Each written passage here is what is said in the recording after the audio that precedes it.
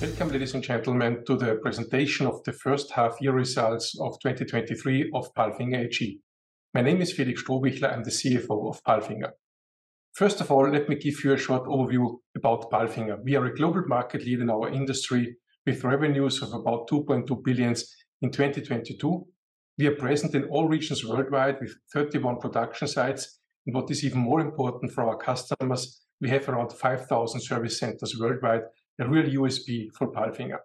We have around 12,500 employees, and our revenue distribution, as you can see on this slide, is around 60% EMEA, around 25% North America, and about 5% in the other regions, with North America as the fastest growing region, going above 25% rather soon.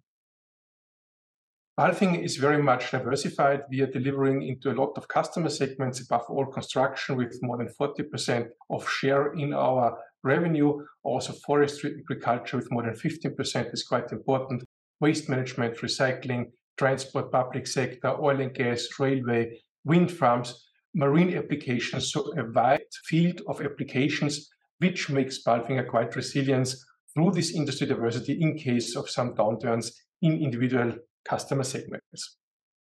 Sustainability is a key driver for Palfinger, for our strategic direction, but also for our daily operations based on emission reduction on the one hand, on health and safety of our employees and all people around our solutions, and of course also with a strong focus on governance and transparency.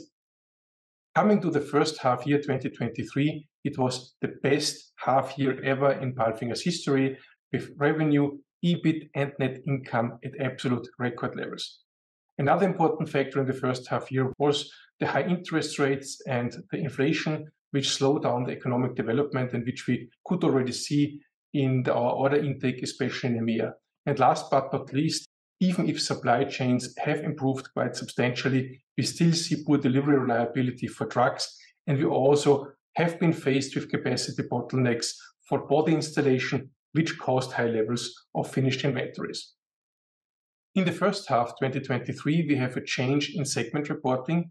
The product line tail and passenger lifts was spun off from the global Palfinger organization because of the very limited synergies with the other product lines. And now we have a new segment, other non-reportable segments, which includes on the one hand the unit holding and also the tail and passenger lifts business. However, for 2023, only the European part, and then from 2024 onwards, also the North American part of tail and passenger lifts. The prior year figures have been retroactively adjusted to allow a better comparison.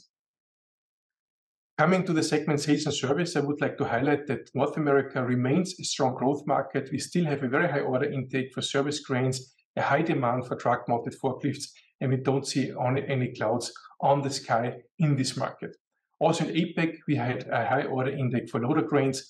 However, the recovery in China is only very, very slow and slower than expected. In marine, we benefit on the one hand from the strength of the oil and gas industry, but also from digitization projects, especially regarding offshore cranes. As already mentioned, the supply chain has further stabilized. However, truck availability and installation capacities still are challenges for Palfinger and result in high inventories of finished products. In the segment operations, we had a very steady output, especially in EMEA. In North America, however, the chassis availability limited our production output. We also have now seen some decrease in costs for raw materials and freight, and Steyr Automotive is taking over now by September the assembly of our North American truck-mounted forklift in order to be able to assemble all the units we need to serve North America. And last but not least, we have again now a new colleague on the board, Alexander Susanek, took over the COO agendas on July 1st, coming from BMW and from MAN, so bringing a lot of valuable experience to Palfinger. Coming now to the KPIs of Palfinger AG, first of all, the revenue has increased by around 17% to 1.215 billion euros, so an all-time high, as already mentioned. This has also been impacted by the price increases, which have now taken full effect in 2023. What is even more important is that the EBIT increased even more by 38.8% to 111 million.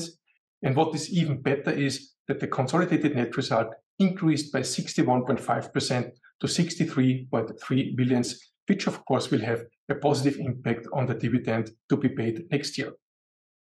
On this slide, you can see the development of net investments over the last 3 years. Obviously, in 2021, we still had a rather low level of investments after the COVID period.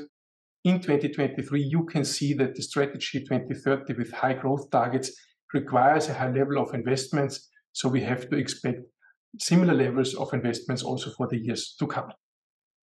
As already mentioned before, we are faced with high levels of finished good inventories, and these high levels of inventory impact obviously the net debt, which is at the very high level of 723 million at the end of the first half year. We have taken measures to reduce the net financial debt, to reduce the working capital. However, these measures have a certain delay in taking effect. We will see now a decrease over the coming quarters and months. Of course, this is also impacting the cash flow. So the top line is of course positive due to the very good profitability. But for the second time in a row, we have a change in working capital of more than minus 100 million. And what we can also see in the first half 2023 is the high cash flow from investment activities, so that in the end, we are ending up with a negative free cash flow of around 47 million. Coming to the outlook for the remainder of the year. Despite of the fact that the geopolitical developments and the macroeconomic situation remain factors of uncertainty, and despite of the fact that the construction industry is declining in EMEA with a significantly lower order intake compared to the previous year, we still have a very good order backlog, which gives us visibility until the end of 2023. And based on this, we give a guidance for the full year with a revenue target of 2.4 billion euros and an EBIT target of 200 billion euros. Of course, one of the main targets is to reduce inventories in the second half year and to increase productivity across all sites. Last but not least, we have communicated financial targets based on our strategy 2030. And we remain committed to our ambitious financial targets for 2027, despite of the actual economic uncertainty. So we target to achieve a revenue of 3 billion euros until 2027, coming from organic growth only at a 10% EBIT margin and 12% ROCE. Thank you for your attention.